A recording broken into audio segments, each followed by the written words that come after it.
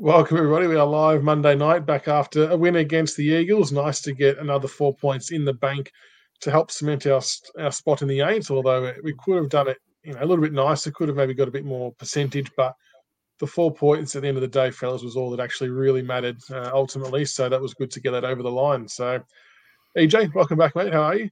Yeah, very well, and looking forward to tonight's proceedings. Plenty to talk about. Yeah, plenty to talk about. Obviously, a few things in the news with the Tigers about Dusty and Vlosten now as well. So we'll definitely cover them off. And some of our boys really played some amazing football, Grock, didn't they? We'll get to them soon. But how have you been? Yeah, I've been good. Yeah, it's always good to come back after a win. I know the Geelong game sort of rubbed people the wrong way, but it's always nice to come back with 4 points secured. I know you were very touch and go with if you've had some medication wear off. Yeah. So I had a root canal done this morning, so it was a bit of an emergency thing where I was supposed to have it done last week, but with sort of end of year reports with NDIS, given the end of financial year, just been swamped with work, so I haven't been able to get down. So thankfully today was my day off at work, so I managed to finally get in. But yeah, up until about half an hour ago, I was like a drooly mess and like couldn't feel my face or anything. So thankfully it wore off. Tig's on a good night. Welcome to everyone in chat as well. Thank you for stopping in. And we have another guest in the bottom left corner, Marlon's number one fan, F off Tig71. Who might that be? Hello, my lovelies. He's back. He's back. The dead has risen. Tig's almost got a bloodbath, I tell you what. He almost got a bloodbath claiming Marlon Pickett when we know for fact that I claimed him first. Well, it was rightly pointed out to him on Twitter that he did try and get him dropped for about a month, despite our best efforts to talk him out of it. So we were well and truly across Pickett before Tiggs was. He's come around eventually. Same as Camden McIntosh. He was off him too. We just don't like people rewriting history. That's all. We just got to clarify that. Anyway, hello. A special little one-off little trip here to come back into the old neighbourhood and see how everybody's holding up. Yeah, all going well. All going well. This is a good point, Grock, from Darren. Grock, can you afford the power for the computer after the cost of a root canal? Thankfully, given that I've worked so much from home, I was still eligible for JobSeeker. So I've still got a healthcare card, which managed to lower the cost to actually $30. So I am laughing right now. Oh, wow! So yeah, so lucky.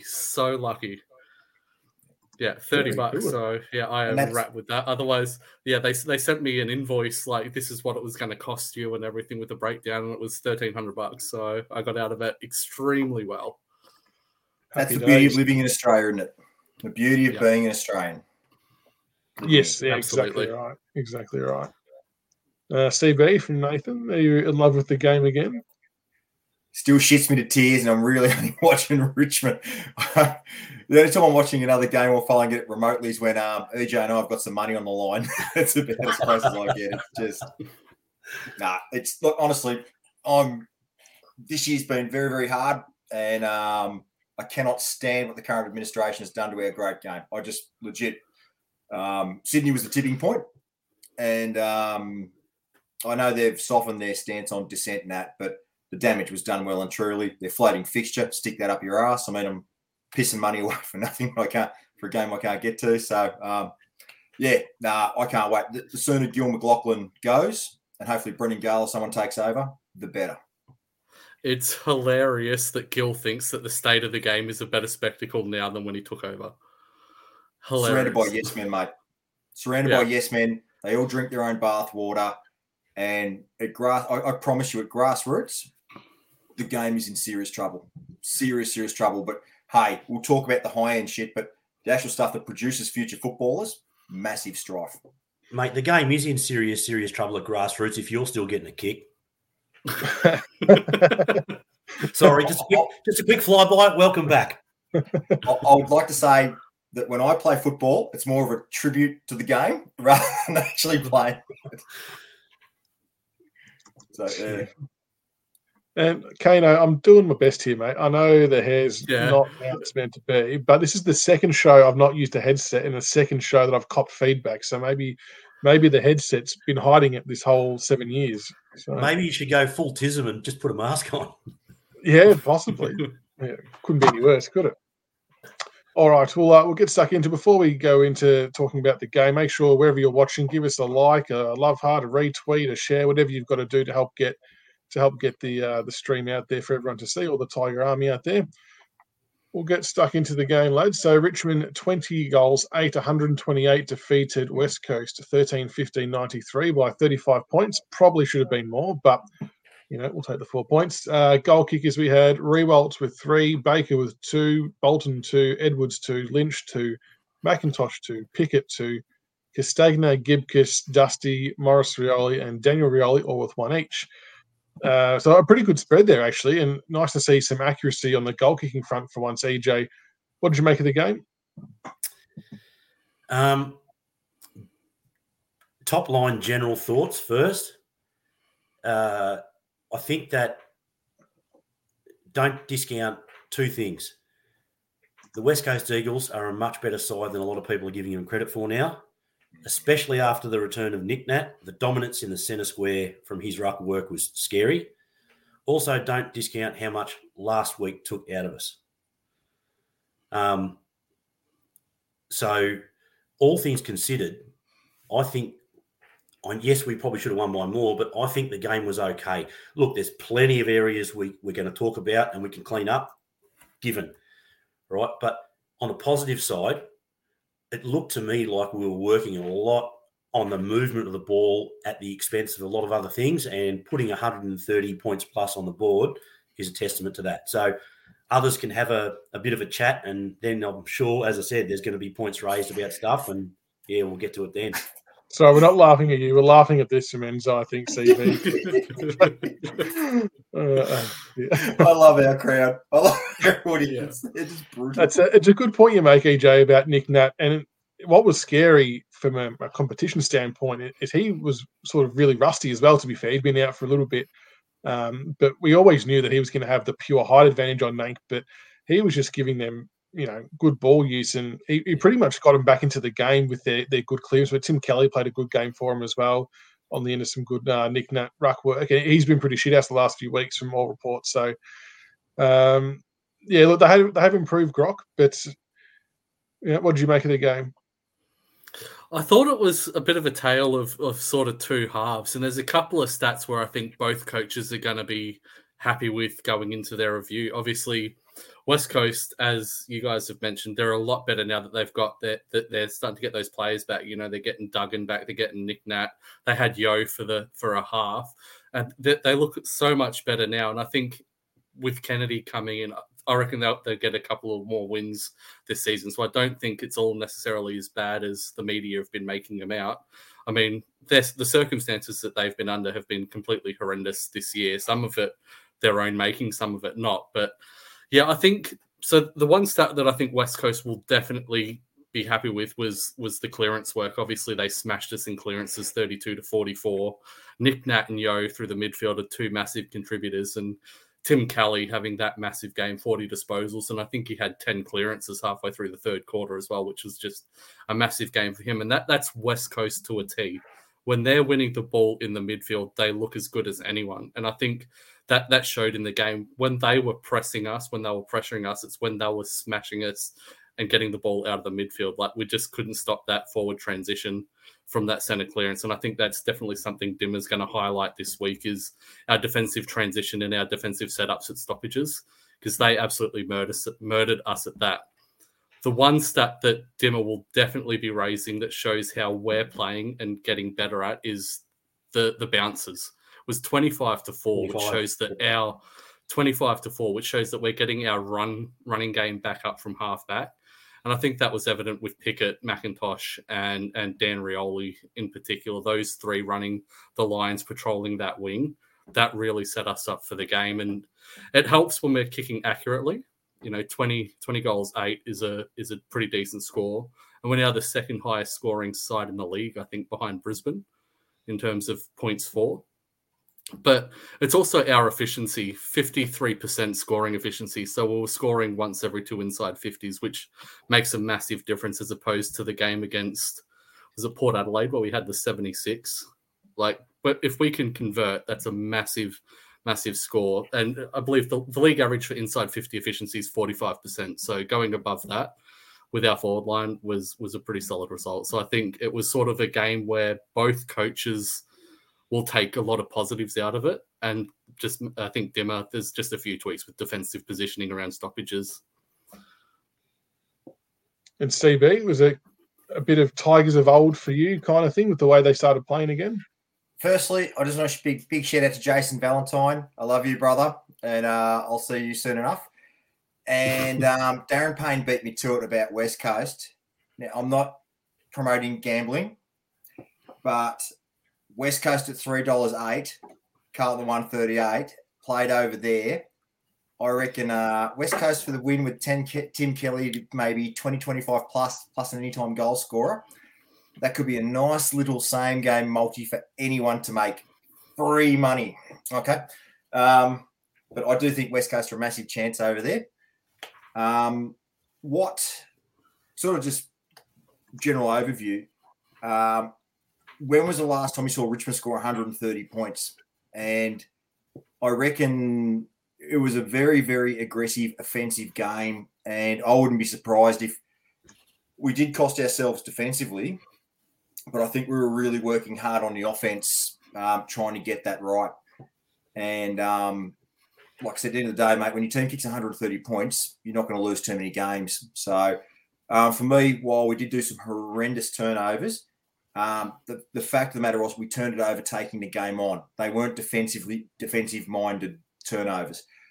So from my point of view, if there's anything such as a good turnover, if you look at Graham getting caught 3 times taking the game on, if you look at young Gibcus turning it over a couple of times that cost us a couple of goals, you wouldn't want to change anything. You want that mindset. So for me, it was a very, very good win against a very credible opposition.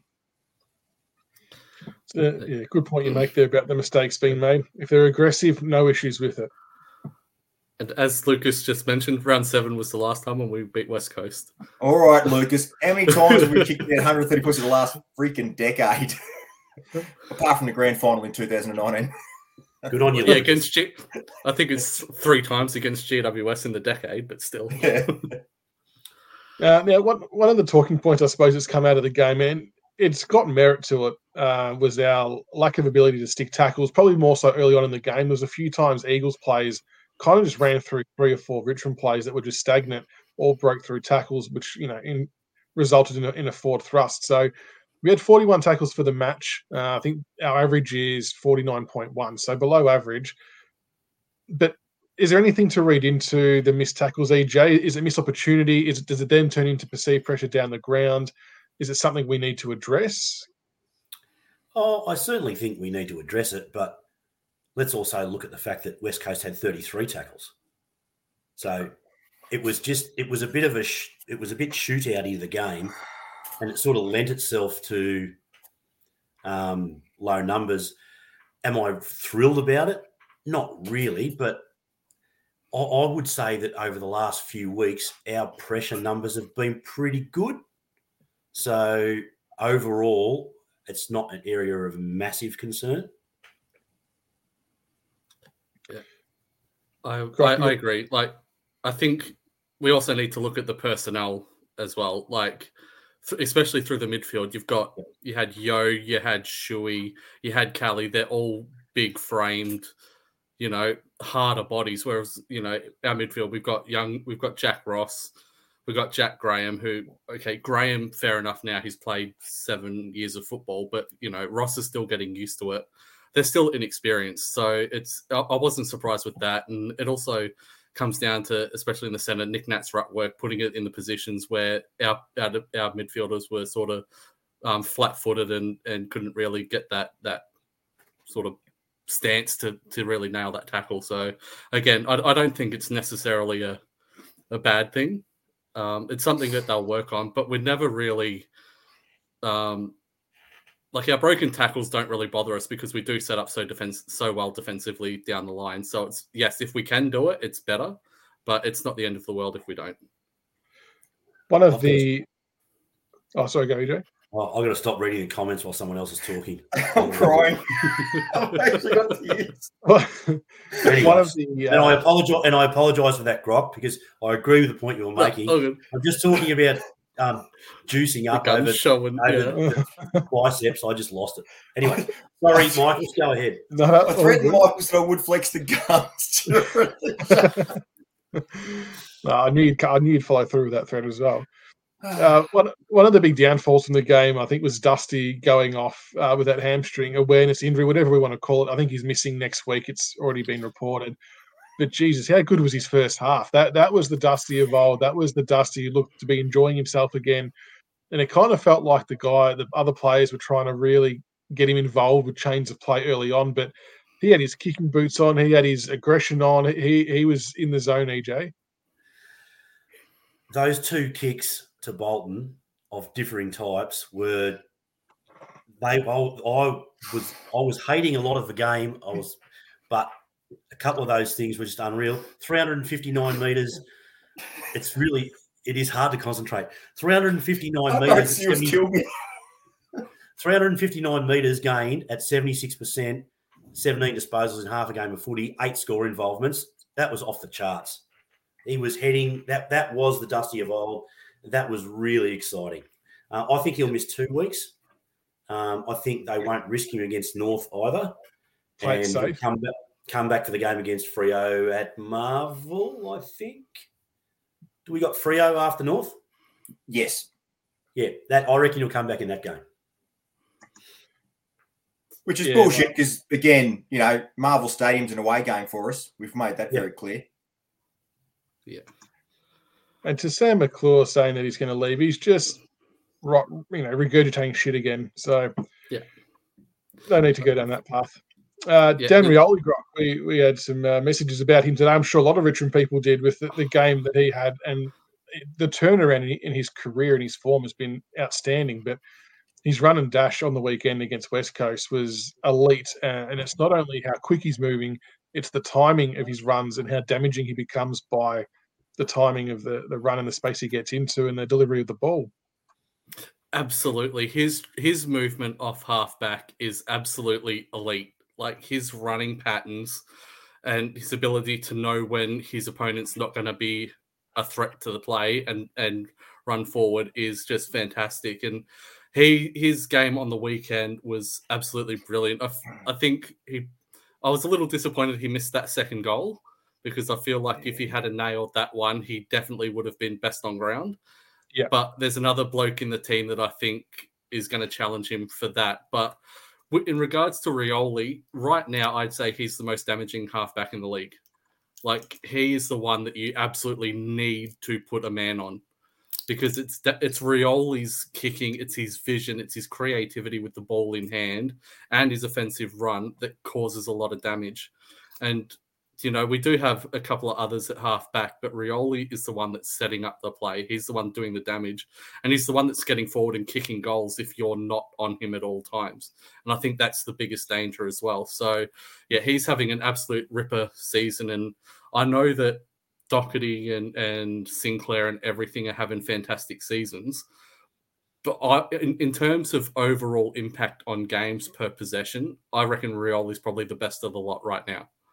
Like, if I was taking a halfback in the league right now, I would be putting Rioli at halfback in the All-Australian team. It's just my opinion. I know there's quite a few people that would disagree with that. But if we're going for a player that can defend, that can harass, that can set a game up and can impact the scoreboard, Rioli number one by a mile. I disagree, Grok. There's an All-Australian halfback flanker at Port Adelaide that took the chockies one year.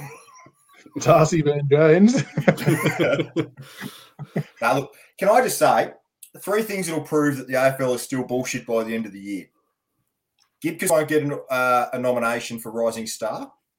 Marlon Pickett won't get in the All-Australian squad. And neither will Dan Rioli. And all those 3 things should happen.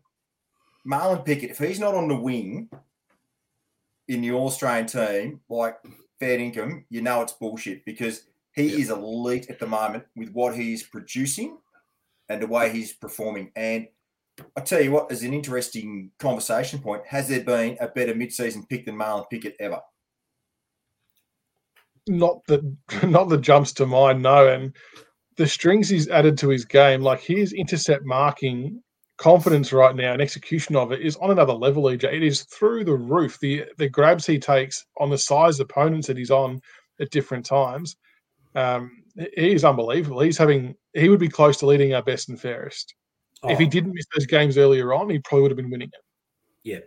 And the absolute, and this is something I was probably a bit of a knock on him a year or two back, the absolute disregard for his own safety when going back with the flight for these marks. You know, he is, and he's hurting people. Who did he absolutely flatten on the weekend? That was amazing. I don't know. He's smashing blokes every week, and it's delightful. I think it was Redden. Yeah, right. Yeah, just amazing. And I mean, we talk about all those sort of things. We haven't talked about the fact that he had 10 contested possessions, 8 intercepts. 19 pressure acts. He's not doing it one-dimensionally. He's helping us in all aspects of the game. Like when I mentioned with Rioli, there was another bloke pressing for best on ground. Pickett was the one. I reckon Pickett was the one that really was easily best on ground for us. Like the way that he set us up defensively behind the ball with his intercepts, and then going forward, kicking those 2 goals were massive. And I think that like our wingmen had pretty good games as well. I think McIntosh had a very solid game as well. But yeah, like with Pickett, it depends who you ask. Like Hawk fans at the moment are all jizzing over Jai Newcomb. But again, he'll be a good player. But right now, I reckon Pickett's probably the best of the lot. But the thing is, like Pickett, the bloke is still only played 30 odd games. Imagine if we 50th soon. Oh yeah, imagine if we got him 5 years earlier. Like it's just scary to think if he's this good now, coming in as a mature ager, still getting used to AFL football, what he would have been like if he had been drafted. It's just a scary thought, and I think he's still got a lot of improvement left in him. How much longer can he keep playing, do you think? Like, he obviously hasn't gone through the rigors of a pre-season and all the contact that goes with it, season after season after season. So is there realistically a chance he goes another three years? Or is it a year-to-year prospect? He's durable. 71, we talked about this today, didn't we, Tiger? I should have gone Magpie 71. We actually did talk about this very, very topic today in the car. And I reckon he seems a very durable player, and he hasn't had the knocks in the body of most. I think this guy could go on for another 2-3 years for sure. I reckon with the strengths that he has, his kicking, his aggression, his overhead marking, I reckon he can probably play 5. If he's not playing that wingman, I could see him transitioning into sort of like a half forward, sort of forward pocket, third tall marking type. I really think, he can do that. So, yeah, I reckon 2027, I reckon. As two people have said, he's got 3 boys. We've got to get him to 100 games. Get him there. Interesting. What was it? Was he making a statement? Do you reckon he made a statement when he grabbed his jump when he kicked that goal on the weekend? Yeah, it was interesting, wasn't it? Yeah. Yeah. Well, it's his 50th game this week, so he's halfway there. And the other bloke who's got a milestone this week is Brody, 100 games. Yeah, he to me is a little bit. I know we all like him, we all rate him here, but I still feel like he's a bit of an unsung hero these last few weeks, especially with a largely new-looking backline with the ins and outs we've got going on. 11 marks, when you have 25 disposals, he's just turning into a bit of a general down there. His communication, his confidence, you can't not love him. He had the most meters gained for us. And, with that 25 disposals at 88% efficiency as well. He was huge on the weekend. You almost didn't see him, but he was huge.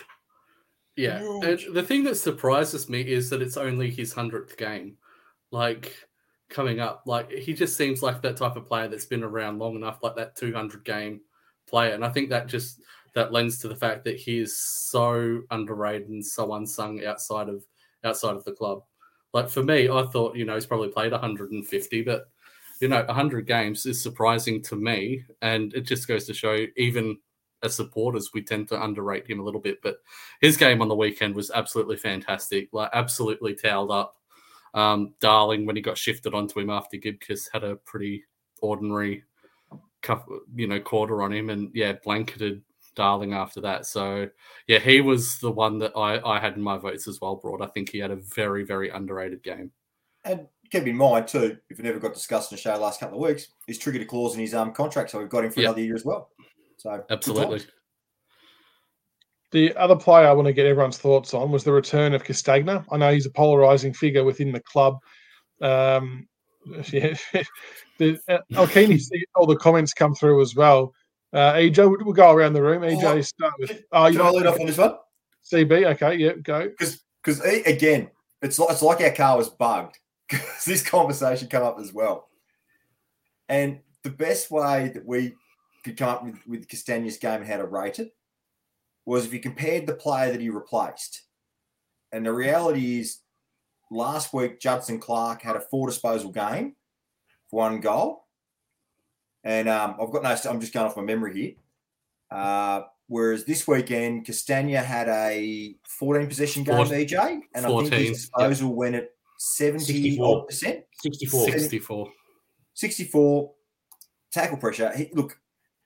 He's had worse games than what he produced. I thought for what he put in, he was quite serviceable. Gave us more than what Judson Clark would have given us at this stage. Grock? Judson Clark. Oh, sorry. Right, EJ, you go. No, you go. No, go, EJ. Judson Clark is a player for the future. There's no doubt. I think we all really like what he brings. We, if we can, want to run the table to get the double chance. We need a player for the now. I think most of us would agree that Castagna, his ceiling is a lot lower than what Clark's is going to be. And over time, Clark is the man, no doubt at all. I just think for the next few weeks, especially with the other injuries to players we've got, we just need the senior hard body who knows the running patterns, and even if he doesn't get a stack of it, will do the right thing. He like our wingers might not be the best 2 wingers in the comp, but they are so bloody predictable because they do the same things every week. They do exactly what they're told. They go to where they're supposed to go. For all his faults, Castagna does that. For the next 2 to 3 weeks, that's why he stays. I mean, speak for yourself. Pickett is the best wingman in the comp right now. But But with Castagna, I think if we're getting our running game up, he stays. His tank and his work rate up the ground is far better than Judson Clark's at the moment. I don't think Clark has got the tank to play the game style that we want to play to be getting up and running for finals and for a charge at the flag. So I do think that while I have been pretty vocal in my, Castagna bashing on here several times, I do think right now he is probably the best fit. And I was a little shitty with Castagna getting the nod over Cumberland this week. But again, Cumberland is a completely different player as well. So Cumberland is the third marking type, whereas Castagna is that player who runs up and patrols the wing and is often an outlet kick. Because say what you want about his kicking and his finishing and his polish and all that, but his overhead marking and his hands and creativity are pretty solid for a player of his limited, we'll say, talent. So I think he's a workhorse when he patrols up and down, and I don't think that gets rewarded enough. But he's definitely integral to the way that we want to play football. A lot of people in chat throwing around Sydney Stack's name as well. It was another possible option to maybe play that Castagna role. Obviously didn't make the cut after being named in the extended team last week. I think Stacky did okay again in the VFL this week, but where do we see Stacky? Does he force his way in somehow? How many more weeks of good footy does Stacky need to get a crack? Depends what you hear around the tracks, isn't it? With Sydney. Like The reason George gets in is because George has a superior work rate and a superior attitude. Yep. Full stop. Sydney's got 10 times the talent of George. But George has the work rate, the energy, and the want, more so than the other young man, which is unfortunate because Sydney's got all the talent in the world. Stack reminds me so much of Daniel Connors, has so much talent, but just up here, he's just not there where he needs to be. And I think with Stack, he had an okay game at VFL level. It wasn't great.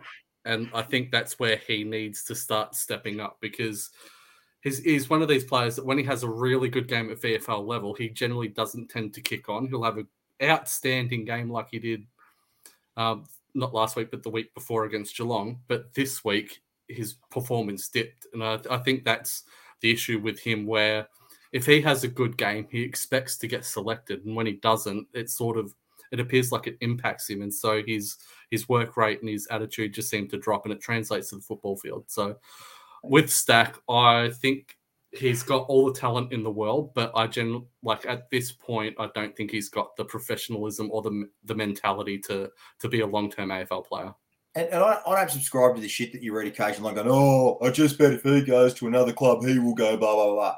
Mate, if you can't make it at Richmond right now with the resources and the star power and the coaching that we have around him, plus all the Indigenous things, mate, you got to get your hand off it. Whoever's saying that, get your hand off it. You reckon you're going to go to West Coast with the discipline problems they've got and become a superstar, do you? Like, come on. No. Hopefully you can piece it together. And Sonsie was another one, not to play the Castagna role, but he's looking good. I really, really like that pick. Yeah, I'll get his stats up from the weekend, Sonsie, because I've got an... While he's getting that up, can I just talk about one or two stats? Yeah. Right. Our turnovers on the weekend looked terrible because we were going forward so hard, right? As a team, we went at 78% disposal efficiency. Out of the 22 players on the park, 17 went above 75%. They're really good numbers. So if we use that as a base, we're not always going to be super attacking against the great sides. But if you've got that level of disposal efficiency spread across your team, you're not going to lose too many matches. Yeah, that's a really high number. That's really good. Yeah. So on Stack had 15, kicked 1, no tackles. And the no tackles is going to be the stat that I think Dimmer and everyone is focusing on in terms of him to get selected. I think that's going to be it's just going to highlight his work rate. Sonsie had 27. He had 1 free for. It doesn't give me clearances or anything, but 27, and he had 5 marks, more kicks than handballs, which is nice to see because the last few weeks he's tended to handball a little bit more. But I definitely think that he's definitely going to continue that performance. He's had quite a few games where he's had mid-teens, 13, 14, 15 disposals where he sort of struggled to adjust after his start. But definitely, I think Sonsie, if he can play 2 or 3 more games at the standard that he played on the weekend, could find himself in line for a sort of late season debut. It's interesting to see if we do any more debuts as the season draws nearer to an end. So I tend to agree with what you guys sort of said earlier. But we're going to play the known quantities as much as we can from now on, maybe with the exception of Gibcus because he's been in amongst it from the start and he's got more of an understanding. But even then, when Bolter comes back, I wouldn't be shocked if he had another bit of a break just to freshen up as well. He looks a little bit cooked and, he's going to be a super player. But he just needs a little bit of a freshen up as we get on with it. And he'll be back. So, CB, did you have a bloodbath? Yeah, I wasn't happy with it. Scrap it. It was a bit shit. Didn't like it. A bit shit. All right. Well, was there any other key stats you wanted to flag? Anyone before we push on to the Gold Coast game? When we go talk about the tackling before, and how we missed a few tackles, the tackle numbers were low. For pressure acts, Richmond had the top 5 players on the ground. Just a little something there. Morris Rioli Jr., 28. Graham, 25. Baker, 22. Ross, 20. And Pickett, 19. Ross was pretty serviceable, I thought. He can stay. Yeah. Because he's playing his right role. Yeah. And he's doing it very well. So, you can't knock him out for that.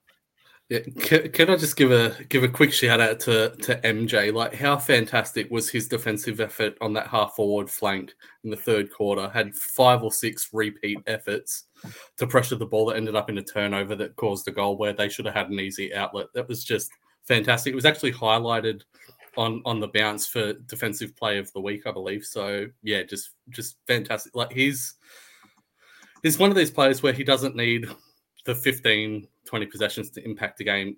He's more effective without the ball, in my opinion, than he is with it. And he's no slouch with the ball. Like, his decision-making with the ball and his goal kicking in particular, dead-eye. But the stuff without the ball, just fantastic. And also, how good is it? We won a free kick count. Another one. Yeah, if we won a free kick count against West Coast too. Jeez. Yeah, the other big negative to come from the game is Vlastuin with his brain fade. Look, I think it was a gut punch from the footage that I've seen, but it's been graded as high, which means he is copping a week as it stands now.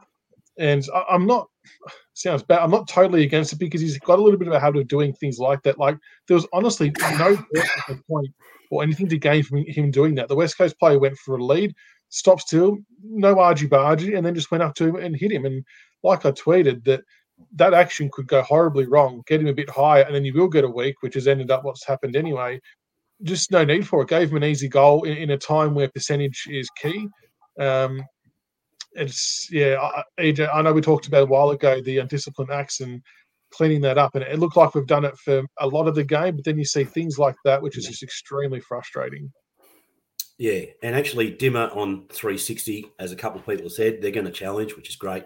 But he also did say that since the bye that we've actually been training to cut down on being silly, and we are actually trying to address, because they made a bit of a joke about winning the free kick count, and Dimmer said it was so good he got in the circle and sang the song. But we've won, I think, 3 or 4 out of the last 4 or 5. We've actually won a few free kick counts lately, and he actually stated that it's something we are looking at. But Vlastuin, I always thought he would be our captain, but he just keeps doing dumb shit. And whether or not it's suspension worthy, he just keeps doing dumb shit. I don't know why. The one thing that really annoys me with that grading is the high impact. Like, you have a look. It was a gut punch, so yeah, it was intentional. The AFL and the MRO have come out and said any off the ball strikes will be classed as intentional. So we can't argue that. So that's it's in black and white. This is what it's going to be graded as. So for Vlastuin to do that, I think was just stupid. There was no need to do it. But that's what they call that high impact. That's one step below what Stewart got for knocking out Prestia. And those two things don't compute to me. How can that be one less step down from knocking a bloke out? Like, there's no way that was high impact. That should be medium at most. He doubled over. It wasn't high. He didn't go off the ground or anything. That should be medium at most. And I think that's what we'll challenge. I think we'll challenge the I think if it wasn't gut, it was chest. It wasn't any higher than chest, or no. It wasn't definitely. Not from the vision I saw anyway. Sorry, go EJ. No, I was saying I thought it was medium or low impact, but I think they've graded it high contact. Well, I thought it was the other way around. Yeah. I was just trying to quickly scan on Twitter and see if I could find it.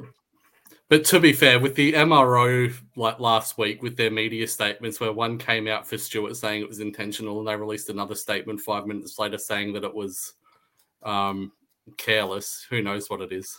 That's just confirmation of Richmond stitch-ups. That's all that is. I'm starting to sound like Tiggs. Yeah. Should stop. Conspiracy!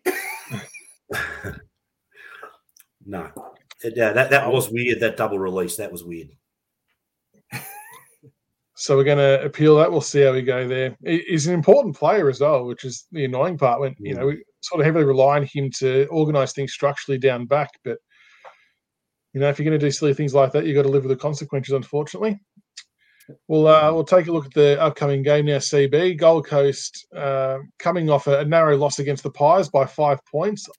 We really wanted them to do us a favour there and knock off the Maggies. They were so close, but they're looking a lot better this year, CB, I think. Their form's improved.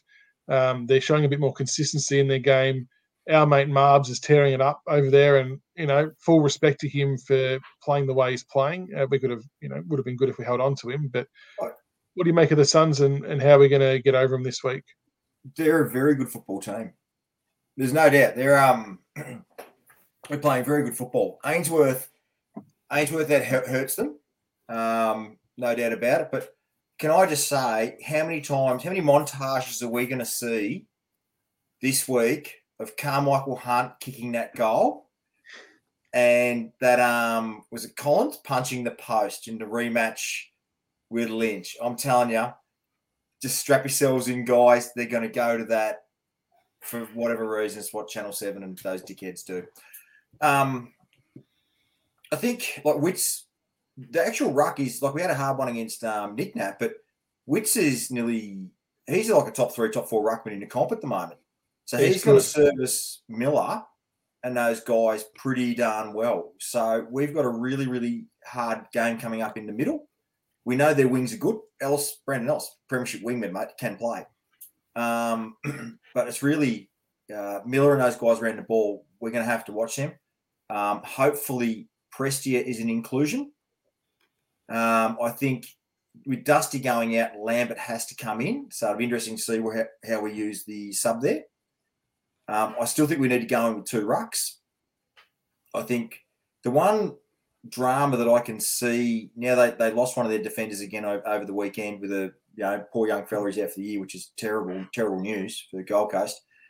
It's a bit like that game a couple of weeks ago. I think offensively, we can stretch their defense, and I think that's where if we can get that quick ball movement in, that's where the game can be won for us, I believe. But we've got to really try and break even with that midfield against theirs because they do move the ball very, very quickly, very rapidly. And if you look at some of the KPIs on Gold Coast, they're in the topper echelon now of the top 8 in a few KPIs. So do not take this game lightly. This won't be easy by any stretch of the imagination. It definitely won't be Grock. And to CB's point with their midfielders, you've got Noah Anderson, Matt Rowell, Tuke Miller, David Swallow, Alice when he goes through there. They've got some very, very classy movers around the ball. They do, but the thing is, outside of Rowell, they're not very solid, big-bodied. And I think that's generally when we do tend to match teams in the middle, is when they're not so much physically bigger than us. I mean, Rowell for a 21-year-old is massive. He is jacked. But Miller himself is not the the most physically intimidating person, and neither is Anderson, even though he's got some height. But frame-wise, they're not as physically strong as sort of, the Cats midfield and even, Redden and Yowie and things like that. So their midfield is probably their biggest strength, but it's not something that generally worries me if we do get our defensive transitions right. EJ, what's your take on the game, mate? How are we going to win this one? I think our ball movement and our structure will see us win the game. I think we defensively we might struggle a little bit with the outs that we've got due to stupidity, etc. But we've been scoring too heavily. I don't think if we get to 100, which I think we will, I don't think Gold Coast can score 100 against us. Okay, so you reckon it's... Go on. So it's just the age-old that just our capacity and our firepower up for just could be too much for them to weather. And our ability to get it down to them.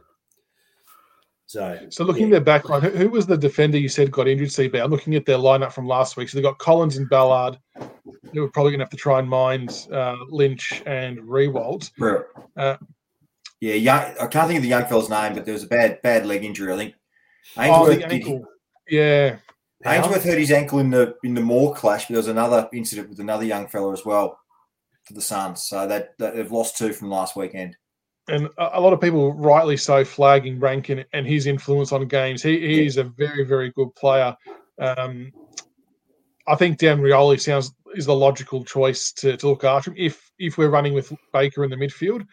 But someone put out there the Mansell coming in to look after him. I wouldn't be against that either if the need was there to do so. But I think initially, EJ, I would be happy for Rioli to have first crack. Yeah, because 2 reasons. He's definitely good enough to go with him. But also, Rioli's going to hurt him the other way, and it makes him accountable.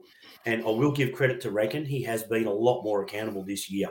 But this is next level accountable, having to chase Rioli down to the forward line. He has to follow him the whole way. Otherwise, Rioli will hurt. So, yeah, I think it's a good matchup. And it'd be fun to watch too.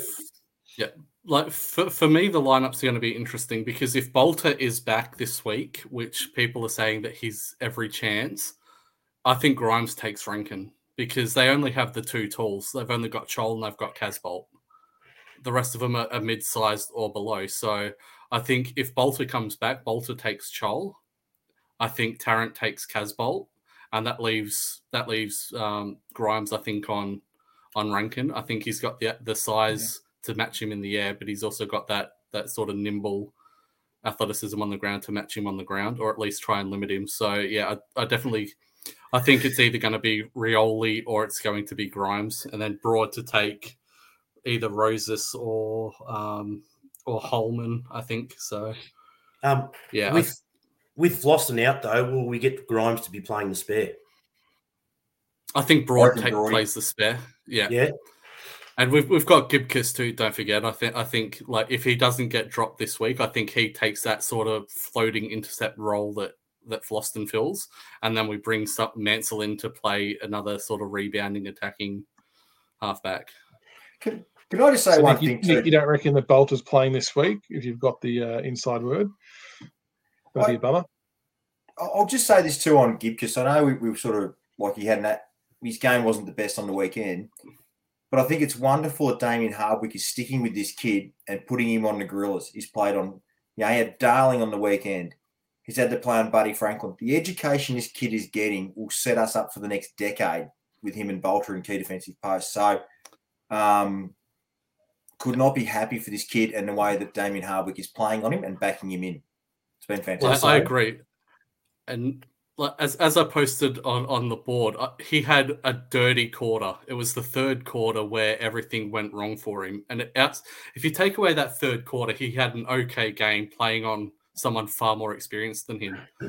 The 4th quarter, I thought, was a lot better from Gibcus. He really managed to step up and got his defensive positioning and stuff right.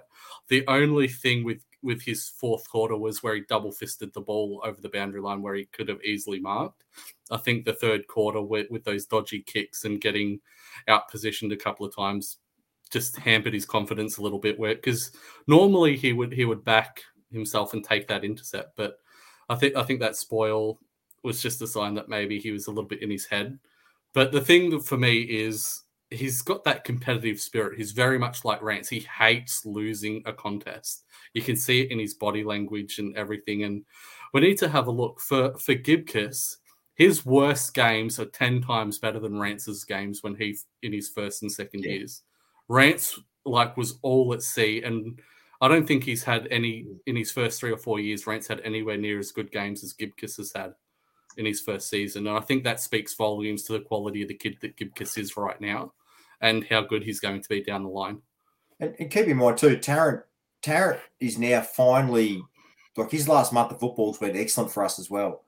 So he's finally getting the Richmond system. It looks like he's finally understanding the system, and he's playing his role now, isn't he? He's played some really good footy, so that helps as well. I think you're starting to understand that at AFL level, you can't give as much space to your opponent as you did at under 18 level, because a lot of them they're a lot bigger, they're a lot stronger, they're a lot more experienced, and they're a lot better overhead than 16, 17, 18-year-old kids. So I definitely think that that's been something that he's had to adjust. And I have seen it over the last couple of weeks where he's starting a lot closer to his opponent at stoppages. He's not giving them as much leg rope as this new massive football terms coming in with vocabulary. So I think he's definitely been made aware that, hey, you need to be a lot closer with your starting position, because again, with his athleticism and his ability to get a fist in, if he can make a contest, he usually influences it. It's just when he gets lost on the lead that he gets exposed. Yeah. As Nick said, he's surrounded by 600 games of experience, so it's a real fast track for him. Rance didn't have that. The other thing is yes, Gibcus has made some mistakes, especially on the weekend, that dirty quarter. But what I love about the kid is he's got the mentality that he still tries to make the right decision and to pull it off. Even he hasn't gone back into his shell after making a mistake. That speaks to the mentality of the kid as much as anything. Yeah. And how good was his goal? 1 step, 55, just bang. It's brilliant. Now, EJ, we've got, looking at their big forwards, we've got Mabior Troll and Levi Casbolt, who, they're in pretty good form in their own respective rights. If we feel Gibcus is a bit tired and sort of maybe needs a bit of a rest, is there scope for Miller to come in and play a role, given he's a bit more of a bigger size, a bit more experienced? This is assuming that Bolter doesn't play. Is there scope for Miller to potentially be a swap for Gibcus to help match up on Casbolt and Troll? Or do you bring Miller in to replace Vlastuin and Gibcus floats, so there's room for both of them in the side? Fair call. Yeah. But as I said, I think we know that Casbolt is Tarrant. That's a no-brainer.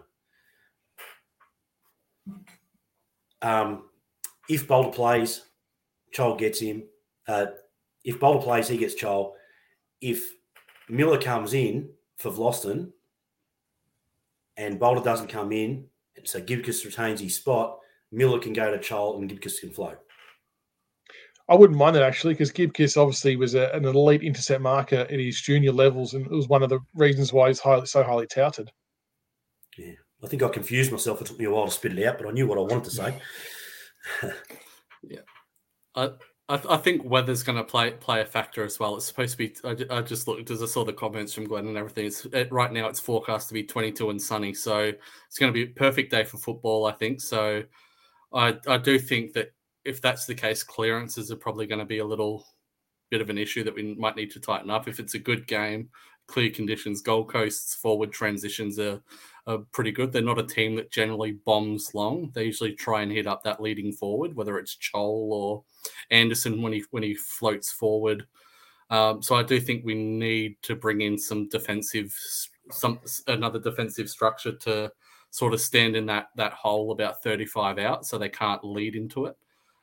If Miller comes in, I think Miller will probably have a decent game. But I do like that thought of having Miller in, having Gibcus as that floating forward, because Gibcus, again, he's got some athleticism and some pace, so there's no reason that he can't do what Vlastuin does, where he takes that intercept and can sometimes offer rebound as well. So I'd probably go Gibcus. I'd probably go Miller in as well. CB, your thoughts on Miller? Don't know, just, surprise me, Richmond. Surprise me. Yeah. I'll say this, though, too. There's been a couple of comments about Mansell. Mansell copped a knock late into VFL and was getting some treatment, so I don't know how he's pulled up from that. Yeah, he's a little ginger. Yeah. But no, look, you mentioned, like CB, about the two rucks. Is there any concern about the output of Soldo while running with this two rucks, or do you think it's just become an integral part of our setup and the way we play the game?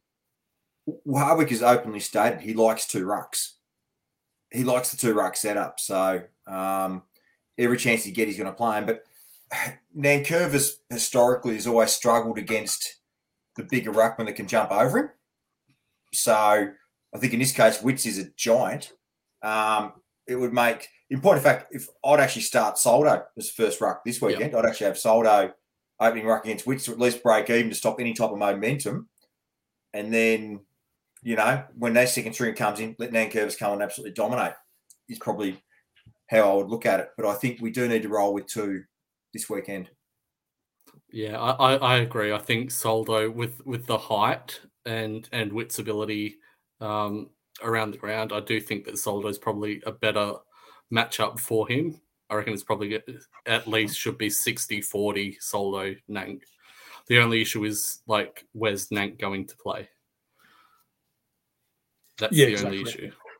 Yeah, it's an interesting juggling act. I think it makes sense though to have Soldo take the first ruck, just to, like you said, halve the contest at least and give ourselves a little bit of a chance. Yeah, because Witts right now is actually ranked the number 1 ruckman in the competition in terms of impact on games and everything from champion data. So it's going to be a big test for our rucks. What about the wing matchup that's going to happen, fellas? Obviously, Brandon Ellis, as you said, CB, a premiership wingman. We love him and what he did for our club and how well he's going over at Gold Coast. But he's going to have to go head-to-head with Marlon Pickett, who is just an animal and is in beast mode at the moment. How do we see that matchup going? Pickett's not going to take a backward step on this one. Is it? Ellis is an aerobic beast. Absolute aerobic beast. I'd actually have McIntosh on him to shut him down. Take the rank. Yeah. I'd have McIntosh on Ellis and have Marlon on the other wing. Is how I'd roll. Because Ellis, I agree. He can cover some distance, Brandon. So we need someone who can run with him. And the thing with Ellis is we've seen it. Gold Coast has seen it. He's, how shall we put this politely? He's averse to physical contact. And our wingmen are very physical. They love taking the body. They love getting physical with them. So, I definitely think our wings will probably rough Brandon up around the contest, because when that happens, we know that he's generally not too great and gets fumbly and panics. So, I definitely think that they'll probably rotate. I think McIntosh will probably start on him, but Pickett will play on him at times and really get into him and niggle him and things like that. So Ellis really generally doesn't worry me too much when we play them. I like that point, Travis. That's a good point, Travis. Brandon Ellis will have to shut our wings down. It's his problem, not ours. Fair call, Travis. All right, so what other ins? So we don't think Cochrane is going to come back. He might be another week away. Prestia. Lambert, I think I agree, has to come straight back in. If he's fit to play, he's better off playing now that Dusty's out. Is Ross going to be the unlucky one? He could be the sub. I don't think he should be the sub, though. Yeah, but I mean, you look at. So if you've got Bolter, Prestia, Lambert, just say that's it. 2 out of already of Loston and Martin. So does Gibcus come out for Bolter? It could be a bit simpler than we think. Yeah, selections will be interesting. Yeah, it sort of makes it difficult because Edwards had a pretty solid game. I think that's his best game for the year. And I think that's the role that he should be playing going forward now, where he's playing more of that forward half play, the sort of half forward, small forward role. I don't think he's got the capability now to be that long-term game time midfielder. I think the game's sort of gone past him in that regard. So I think if he had another poor game, I wouldn't have been surprised if Prestia came in for Edwards. But after the game, I don't think you can drop him after that. But looking at the lineups from the game, it's going to be tough because you got Lambert. Hugo had a pretty solid game, especially in the first half. And I think if we're going to be serious, and I know if we're going to be serious, it's going to be stiff, but I'd keep Ross in the side over Ralph Smith at the moment if we're going to bring Prestia in. I do think that with Rioli, Pickett, and McIntosh patrolling that wing and drive, I do think Ralph Smith's probably the expendable one. I don't want to see Ross dropped, especially after last week's game. He had a bit of a down week this week in comparison, but I do think that he's probably more integral to our structure right now than what Ralph Smith is. Can I just say, moving forward, and it's probably something we'll ask the audience. I think moving forward, if we've got a pretty good run with injuries, I reckon Lambert is the ideal super sub. If he's got a knackered hip and all he's got to do is just get through half a game of footy occasionally, I'd be more than comfortable to see Lambert just wear that vest permanently and just come on when a Dusty or someone goes down. I reckon that could be the way to get him through the rest of the season. Yeah, because but I will say for this week, I want Lambert playing from the start. We don't need him against North. You got to play the 2-week game with him in this one. Get him through this round. Give him the North game off because that's exactly what I was going to say. That's exactly what I was going to say. Yep. Yeah, and then after the North game, back on the subs as the thing. I think the North game is where he can have that full week off, and then I agree. Like, it's getting to the stage with Lambert now where if he plays a full game, he's going to need that full week off to rest. So having him as the sub where he might only play 35 minutes of game time, I definitely think that's going to definitely benefit us in the long run. Wow, look at everyone agreeing together. It's scary shit. Let's get a margin for this one and a tip as well. So, EJ, who's going to win this one and by how much? Do we want to do our votes for the week as well? Are we doing votes for the previous game or not? Yeah, for the West Coast game.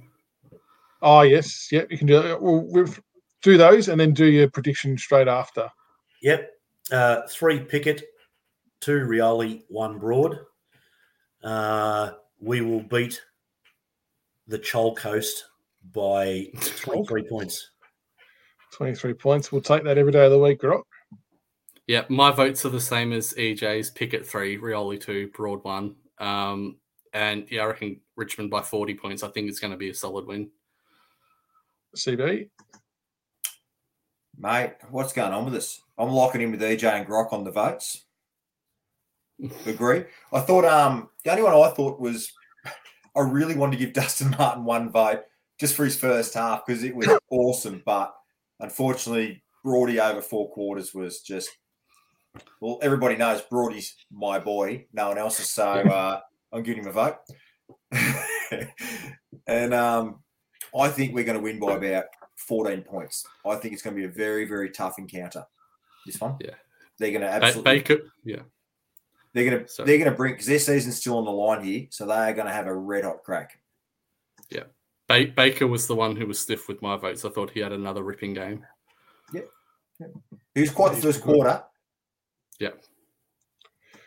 I reckon we'll win by 19 points this week. But again, it's going to be a really tough game up there. We just need to get the 4 points and just keep ticking them off. So we're still holding EJ accountable for his comments from the other week that if we the top 4 is still on the cards. But there's merit to it, though, because you look at the results around us, teams are losing that we maybe didn't pencil them down to have a loss.